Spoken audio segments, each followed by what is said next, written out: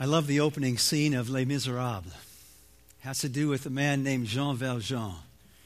He's just been released from prison where he served 19 years. The first 5 for stealing a loaf of bread to feed his hungry family.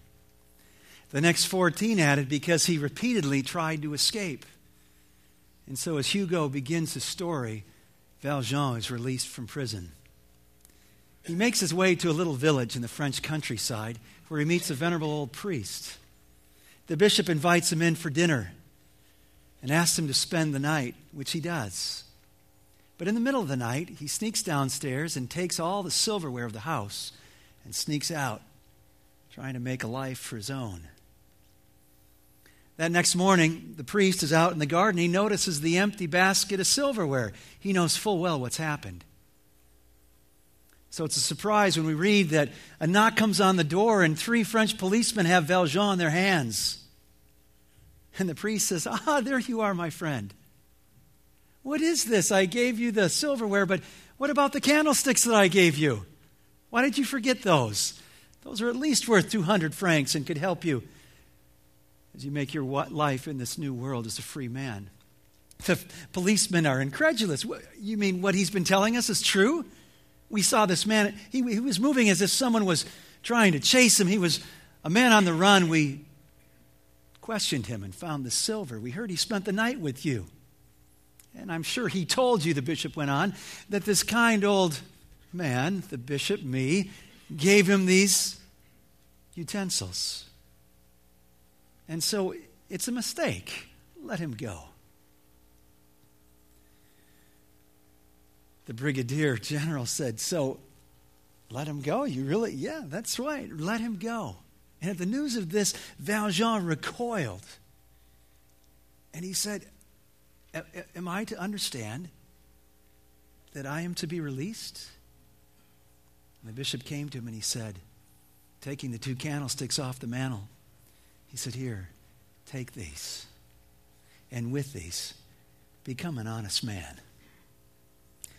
This encounter with the mercy and grace of this kind old bishop forever changed Valjean's life. He was never the same. This morning, we have the beautiful privilege to turn from the pages of great literary fiction to the pages of God's Word, the Bible. It's our story. And as we encounter the mercy and the grace of God, my hope is that our lives, each one of us, would never be the same. So let's pray to that end. Our Heavenly Father, meet with us now as we open your word. As your word is opened, by your Spirit, open each heart that we might see your grace and, like Valjean, have it take our breath away. May we forever be changed to the glory of your Son's name, in whom we pray. Amen. We've begun a series on Paul's letter to the Ephesians. It's a letter that he wrote to some brothers and sisters that he knew in modern-day Turkey, Asia Minor. And in this book, he's reminding us of our identity and our mission in and for Christ. It's all about the cross. You can see it in the word identity. You can see it here in the word mission. And as we've moved through these opening 3 chapters, we're being taught again who we are. Who are we? We are in Christ, chapter 1. And if our identity is rooted in Him, if we have this relationship that's deep and personal with Christ, we have every spiritual blessing that one could ever want through Christ. We have it all. And so our lives can overflow. This church should be a church that's overflowing with praise. Who are we? We're in Christ. Who are we?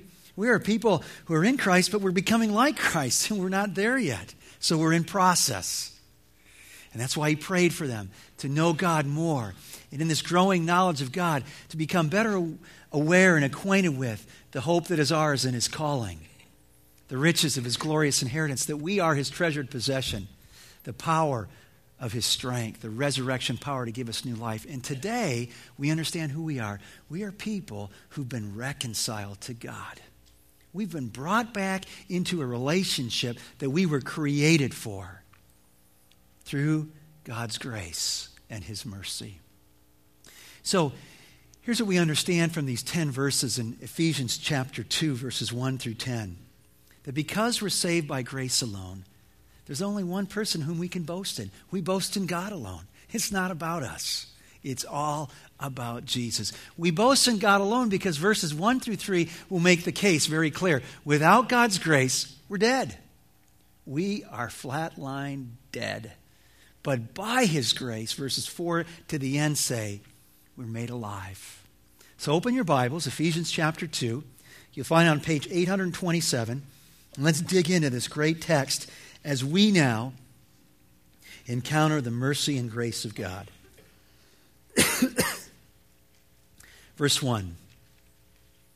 As for you, you were dead in your transgressions and sins, in which you used to live, when you followed the ways of this world, and of the ruler of the kingdom of the air, the Spirit who is now at work in those who are disobedient. All of us also lived among them at one time, gratifying the cravings of our sinful nature and following its desires and thoughts. Like the rest, we were by nature objects of wrath. Paul's describing our life apart from Christ, our life before Christ. We're dead. We're dead in our transgressions and in our sins. And the question is, what does that mean? What does it mean to be dead? Well, it means that we're guilty, number one. It means we're caught red-handed like Valjean. The silverware was in his sack. There was no denying that he was a thief. Everyone knew it. Like the little kid whose hand's caught in the cookie jar, caught in the act. We are all guilty. And the Bible says all have sinned. Romans 3:23. All of us have fallen short of the glory of God. And Ezekiel tells us in the Old Testament that the soul who sins is a soul who will die. That because we're guilty, we're dead. We've got a death sentence over us. This word sin, what does it exactly mean? What is a sin? What does it mean to sin? What in the world are transgressions? Well, there's two word pictures. The first for sin is a target. The word for sin in the Greek language means to fall short of the mark. The mark is the bullseye. The bullseye is a life like Christ. You want to know what God's glory is like and what it means to fall short of God's glory? It means when our attitudes and our actions and our words don't measure up to Christ. And we're sinning. Transgression has the idea of this don't ski out of bounds sign right here. Don't cross the boundary, because transgression means to step over. You're stepping over God's clear commands, thinking, well, that doesn't apply to me. I think this is a better way to go. I think it's a shortcut to my happiness and where I need to get. That's what transgression's about. And all of it has to do with you and I thinking we know best.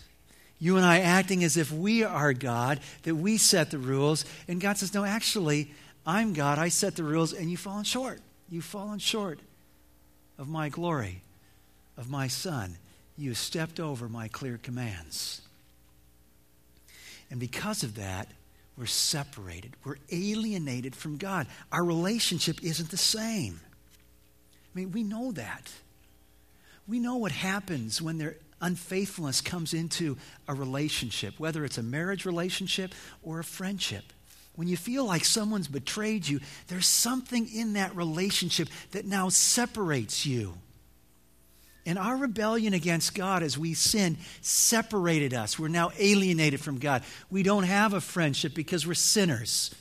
And God is holy. So dead means we're guilty. But verses 2 and 3 go on to remind us that dead doesn't just mean that we're guilty, but it means we're trapped. Yes, we're sinners, but we're trapped. We cannot stop sinning. You ever tried in your own strength to stop doing something that you know is wrong, and you found yourself continually doing that? You go, why do I do that? It's because who we are by nature. That's who we are. We're trapped. We cannot stop sinning. That's why we're dead. This stuff now controls us. We're controlled by, the scriptures say, the ways of the world. We're controlled by this ruler of the kingdom of the air, the spirit who is now at work in those who are disobedient. That's the devil himself. Not only controlled by these external forces, but there's internal things in my own life. The sinful cravings of my own heart, where I want to do things that aren't right. And I'm controlled by these things. I used to thought I was free to do whatever I wanted to do. And now I find the things that I'm doing now control me. And I can't break the chain. And the reason is because we're sinners. The Bible talks about when we're born, we're not born like with a clean slate. We're born into sin. It's part of the human condition. It's inherent in the human condition. And so it says this in Romans chapter 5, verse 12. Therefore, just as sin entered the world through one man. It's a reference back to Adam. And death through sin, and in this way death came to all men because all sinned. Inherent in the human condition is this disease. It's now genetic. We all have it. It's inherent in us. And that's why we're trapped. We're dead because we can't stop sinning. We're dead because we're condemned. Look at the end of verse 3. Like the rest, by nature, objects of wrath. That's all of us. We are objects of God's wrath. What is his wrath? Well, it's his intense displeasure.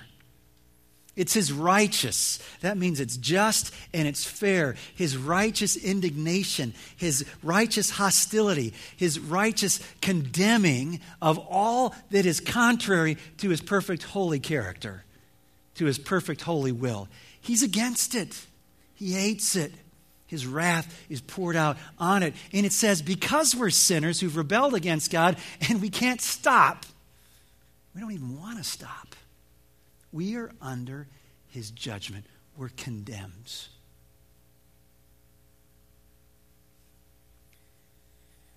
Dead. Have you ever thought about what it means to be dead? It means you can't do anything for yourself. There's a guy named Jeremy Bentham. Jeremy Bentham is the father of utilitarianism. He lived in England a couple hundred years ago. When he died, he donated his whole estate to one of the University College hospitals there in London on this condition. You get all my money, but you got to preserve my body and wheel me into every board meeting that you have as a hospital. I mean, this is some dark humor going on here. That's what he said. And so this is Jeremy Bentham right here.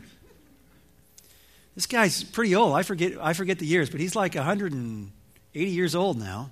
And they didn't do such a good job preserving his body. And I hate to be gross here, but that's his real head between his feet there. His wax head is under the hat. But Bentham is rolled into every board meeting. And here's how it goes. The chairman reads off the names. He gets to Jeremy Bentham, present, and then he adds the caveat, but not voting. Of course he's not voting.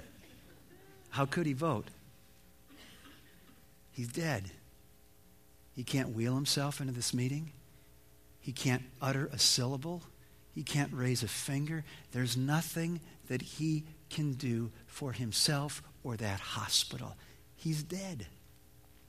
And the Bible says, apart from God's grace in our life, without Christ as our Savior, we are dead, incapable of ridding us of our guilt. There's nothing we can do to wash it from our hands. We're guilty. There's nothing we can do to break the chains of these things that ensnare us. We can't do it. We're incapable of doing it. We're incapable of getting ourselves to a position where we're no longer under God's judgment. There's nothing we can do to bring us back into this relationship that you and I were made for. We're completely flatline dead. The monitor of God's word hooks up to our heart, and here's the reading. Spiritual cardiac arrest. Flatline. Dead. That's the bad news of who we are apart from God's grace. And if we don't understand this, we'll never be excited about the good news. This is anthropology 101 from God's vantage point. It's not very great. Yes, we're created in his image. That's beautiful. That's amazing. But you and I are spiritually dead apart from Christ. But verse 4 begins to give us hope. Because the beginning words in the original language go like this: but God, but God. But God, who's rich in mercy, made us alive, though we were dead in our sins, but God. So look at verse 4 as we turn the corner and understand that we boast in God alone, because with his grace we are made alive. Verses 4 through 7. But because of his great love for us, God, who is rich in mercy, made us alive with Christ, even when we were dead in our transgressions. It is by grace you've been saved.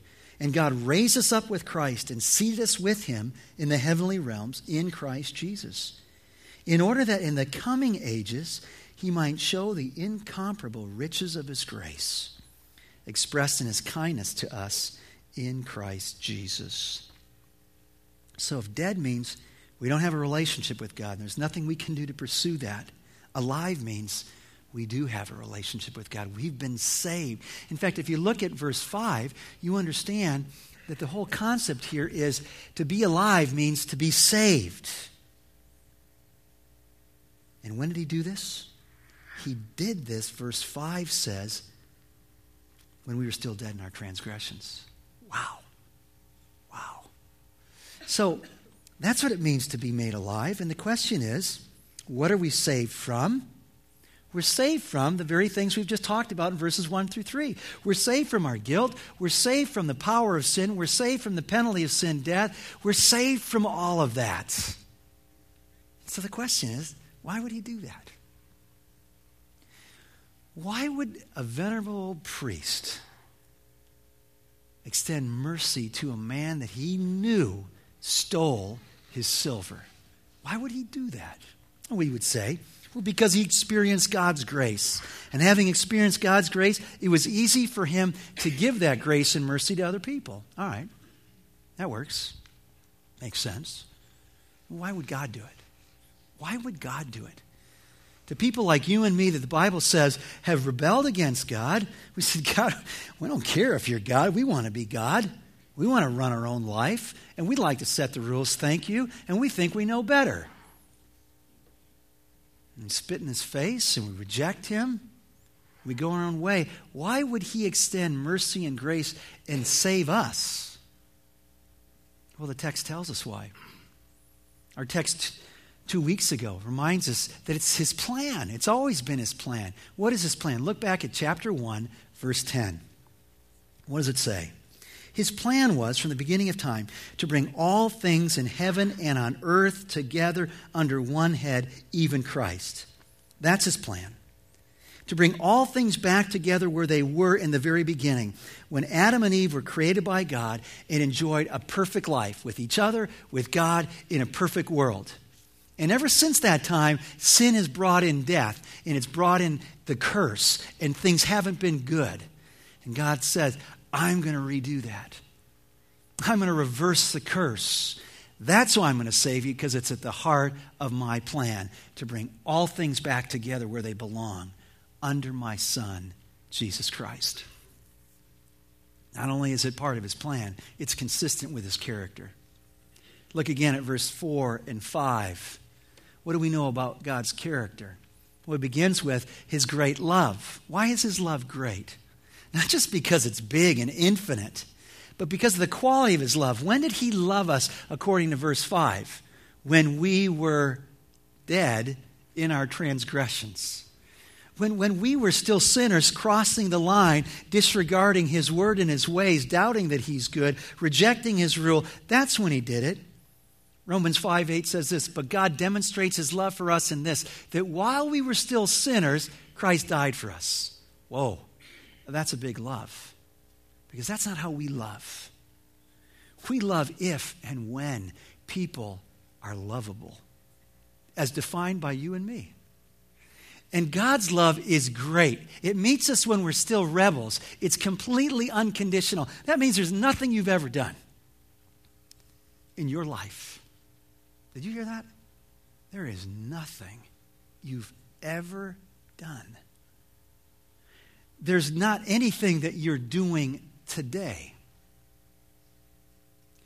There's nothing that you could ever do in the future that would cause God to say, now wait a minute, now I'm thinking about loving you in a different way. Never happened. His love emanates from himself, and it's great. It's completely unconditional. Has nothing to do with you and I and what we've done or not done. He loves us with a great love. He extends mercy that the scriptures say is rich. It's full. He doesn't give us what we deserve. There's grace that we see here in verse 5. There's kindness in verse 7.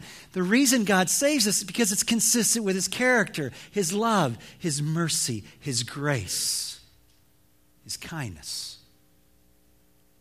Does that fit with your ideas about who God is? Or do you just think he's like the cosmic cop who's waiting for you to mess up and then, bam, he's going to nail you? That's not what the scriptures say here. He's loving. He's kind. He's merciful. He's gracious. That's why he saves. It's consistent with his character. And then verse 7 tells us not only is it consistent with his character, but it displays the greatness of his grace, of his character. So when we become the recipients of his mercy, guess what we become? The trophies of his grace. So you go to the local high school gym and you see the trophy case of all the great accomplishments that the teams have had, the individuals have had, all pointing back to their accomplishments. Paul says in verse 7, throughout eternity, everybody's going to look at God's kindness, the kindness of his grace that's been expressed to us. We become the trophies of grace for all eternity. That's why he would do it, for the glory of his own name. So every day that Valjean was a free man, all the little steps he took to make a new life and to be a changed man, they all pointed back to the mercy and grace of the kind old priest. That's why he did it. And so the question is then, how is one saved? And this is so important. If you're here this morning trying to figure out what is this thing about Christianity, following Jesus, this is the uniqueness of Christianity, that we're saved by grace. What you'll find as you explore the other major religions, you start talking to people, you understand that their construct is, how does one get back to God? How does one spend eternity with heaven? It has something to do with the good works that I do that somehow get me to a place where I'm good enough to get in. That's not at all the teaching of Christ. It's by grace. Look at verse 8 and 9. And if you don't have these verses underlined, underline them in your Bible. And if you don't have a Bible, then take the one that we have for you, take it home, and underline it right now. That'll make it yours, okay? All right, verse 8. It is by grace you've been saved, through faith. And this, your salvation, your faith, is not from yourselves. It's the gift of God. Not by works, he says again, so that no one can boast. There it is in plain English. How are we saved? First of all, how we're not saved. We're not saved in our own efforts. It's not from ourselves, he says. And to make it clear again, it's not by our own works. And he doesn't just say it here. He says it throughout the scriptures, like in Titus chapter 3, verse 5. Paul says he saved us not because of righteous things we've done, not because of good works, but because of his mercy. And what's the problem with our good works? They're not good enough. See, God doesn't grade on a curve. He doesn't wink at sin. It's a big deal. That's why he sent his only son to die for us. And when you think about your good works, it's important that we think about our good works as the scriptures tell us God thinks about our good works. And here's what the scriptures say. In Isaiah chapter 64, verse 6, we are all infected and pure with sin. When we proudly display our righteous deeds, we find that they are but filthy rags. God says, you think these are good? They smell to me. They smell. Maybe relative to your world, to your friends, it looks good. But in the eyes, in the nostrils of a holy God, it doesn't smell good. And so we're not saved by our own efforts. But verse 8 says we're saved by grace. What is that? Grace it's a free gift. unmerited free gift, undeserved free gift. It's not even anything we desired. So let's just say this morning on your way to church, you got pulled over for speeding. Those Cottage Grove cops got you again. They're notorious, aren't they? Those 25-mile-an-hour speed traps. And there you were, going 32. It felt like 25, but you were going 32. The guy pulls you over. He says, I clocked you at 32. Justice means you get what you deserve. 32 means if you got a ticket, that was just. But maybe he noticed that you had some Sunday bests on, and he thought, well, maybe these guys are going to Door Creek Church. Now, you didn't tell him that, I hope. But maybe he thought, maybe they're going to Door Creek Church, so I'm going to give them mercy. I'm not going to give them what they deserve. So he hands you a warning. You're thinking, this is a great day. It's a great day. Then all of a sudden, he does something that you didn't expect. He says, it's a funny thing. I wasn't supposed to work today. In fact, I've got 4 tickets to the Big Ten final championship game at the United Center. And I'll tell you what, here they are.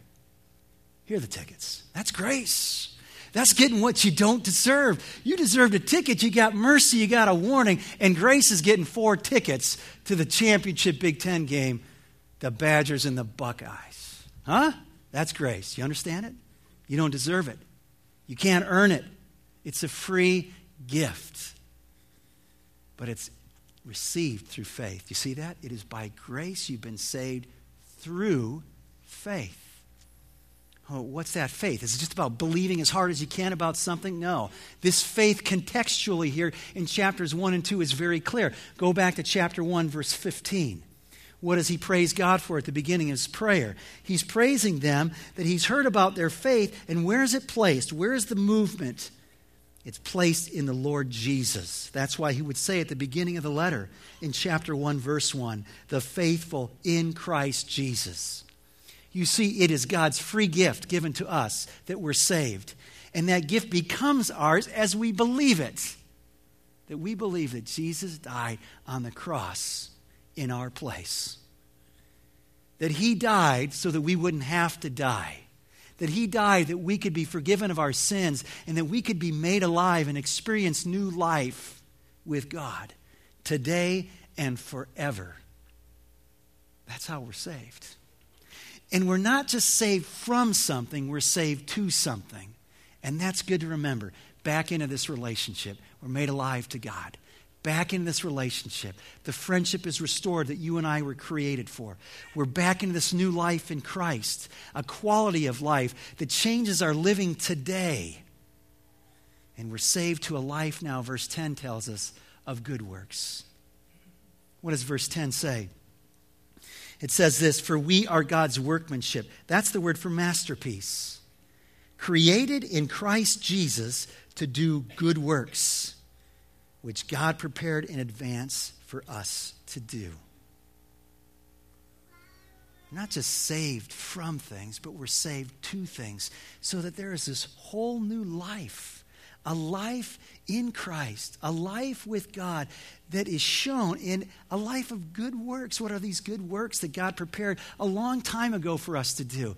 They're the works of Christ, the works of his great love, the works of his rich mercy, the works of his grace, the works of his kindness that get metered out in all of life.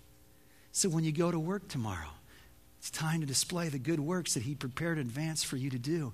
When you walk through your campus tomorrow, you're doing the good works. When you fill out your taxes this month, you're a changed person. You've been saved, not just from something, but to something. And there's a whole new life. A life that's now measured by these good works. We're not saved by good works. We're saved by grace through faith to a life that exhibits good works. And Jesus said this, let your light shine before men in such a way that they might see your good works. And in seeing those, they'd see God. And they'd boast. They'd glorify him. And so, friends, the text asks us a basic question this morning. Are you dead or are you alive? I mean, when Ephesians 2 is hooked up to your heart, what does the monitor read? Is there a pulse? Or is it cardiac arrest? You see, there's only two ways to live. How do I move from death to life? By God's grace, through faith. Not by working, by grace. On our website, there's a link right under the little box that says welcome. And ask the question, wondering about God. If you click on that link, you'll see another link mentioned there. It says 2 ways to live. And that is a wonderful presentation of what we've just been talking about. And what I really like about it is it gives you some pictures to hang on to the concepts. And so if you're here this morning, you're going, man, this is all new to me. I want you to listen carefully as we go through 2 ways to live. Here's how it begins. It begins where the Bible begins, in Genesis 1. God is the loving ruler of the world. He made the world, and He made us rulers of the world under Him. And so there we are, standing on God's earth. We're to be rulers of His world under Him, and God is symbolized by the crown. And the question is that the way it is now? As you look around life, is that how people live? Living their lives under God's rule? The answer is no. Because what we've done is we've rejected God's rule. That's why there's an X through the crown. We said, thanks, God, I'm going to do it on my own. We've rejected the ruler by trying to run life on our own without Him. And the result is we fail. We fail to run our own lives. We fail to rule society well. All you have to do is look at the morning's paper, read the news, examine your own hearts. As I like to say, I can't even balance my own checkbook. What in the world do I think? Who do I think I am to run the world, to run my own life? So the question is, what does God do to those who've committed rebellion? And the answer is, God won't let us rebel forever. God's punishment for rebellion is death and judgment. And so that's it. Dead in our sins, that's what it looks like. Under God's condemnation, that's the picture right there. And His justice seems hard, but we get to verse 4, but God. And here's the good news. Because of His love, God sent His Son into the world, the man Jesus Christ. And this man, God's Son, Jesus Christ, lived a perfect life. And because of that, He was the perfect sacrifice. He died on the cross to die in our place, to take the punishment, to offer us forgiveness. And there's Jesus, the man who lived perfectly under God's rule, like we were supposed to. But that's not all. The Scriptures go on to tell us that after 3 days, Jesus was raised up from the dead. He was given life again. He ascended up to the right hand of the Father where He rules over all things. Chapter 1, verse 21 tells us He rules over all things. And He's conquered death. And He now offers us life. And He's going to return as judge as He sets up this new kingdom, this new world that we were made for, that we long for. And that leaves us with this question. There's only 2 ways to live. Which way are you living? There's our way or there's God's new way. Our way is typified by this: rejecting the ruler, running life on our own, and the result is condemned by God, facing death and judgment. The new way, God's new way, is completely different. Here we're submitting to Jesus as our leader, as our ruler. We are trusting or relying on Him, on His death and resurrection for us. And the result is we're forgiven by God and we receive new life, eternal life. We're made alive. So which of these represents your life today? Is it A, my way, the crown's on my head, I'm under God's judgment? Or is it B? And if it's not B, which way represents where you want to be? I can tell you where God wants us all to be this morning. He wants us to be living life in the fullness of life that is ours by God's grace. B. So how do I get there? How do I move from death to life? Well, it's as simple as talking to God and telling Him who you are. He already knows. Lord, I'm a sinner. Broken your laws, your commands. I need a Savior. And I believe your Son, Jesus Christ, died on the cross for my sins. And so I'm putting my trust in Him. I'm asking you to change me and to help me live for you. There's nothing magic about words. This prayer here might express the prayer of your own heart right now. But it's not about words. It's not about doing anything. It's about your own heart trusting in Christ. It's about your own heart being honest before God and telling him who you are and what you need. And then if you've prayed that prayer, what you do is you start putting it to work. You start putting it to work of saying, okay, I'm serious about living life under your Son. He's not a category. He's not like this Sunday morning deal in my life. He's this new relationship that's invaded every nook and cranny of my life. Whatever I think, whatever I do, every relationship I have, he's there. And I want to know what it means to be your follower, Jesus Christ, in all those places. So keep on submitting to him. And then as you find yourself desiring to submit to him, maybe for the first time in your life, all of a sudden you realize, I mess up still. And so we got to keep trusting in God's grace, in his Son, Jesus Christ, so that we don't now all of a sudden leave grace behind and thinking, oh, shoot, I messed up. God must be angry with me. I better do something good for God now. No, you keep trusting in Jesus. You keep going back to the cross. In a moment, I'm going to close our service in prayer. And if you've never given your life to Christ, I'm going to encourage you to pray this prayer with me right now, quietly, in your own heart. For those of you who've known Christ and you say, man, I've slipped a long way from him. I might have a beat, but it's a little beat. There's a lot of blockage in my spiritual heart right now. I need a catheterization. I need God to renew my heart and my love for him. I've wandered off. And you ask him to help you as well. Let's pray. Lord, for those who are hearing your word for the first time, or maybe for the 10th time, but for the first time it's making sense. Who we are without your grace, we're dead. And who we are by your grace, we're made alive.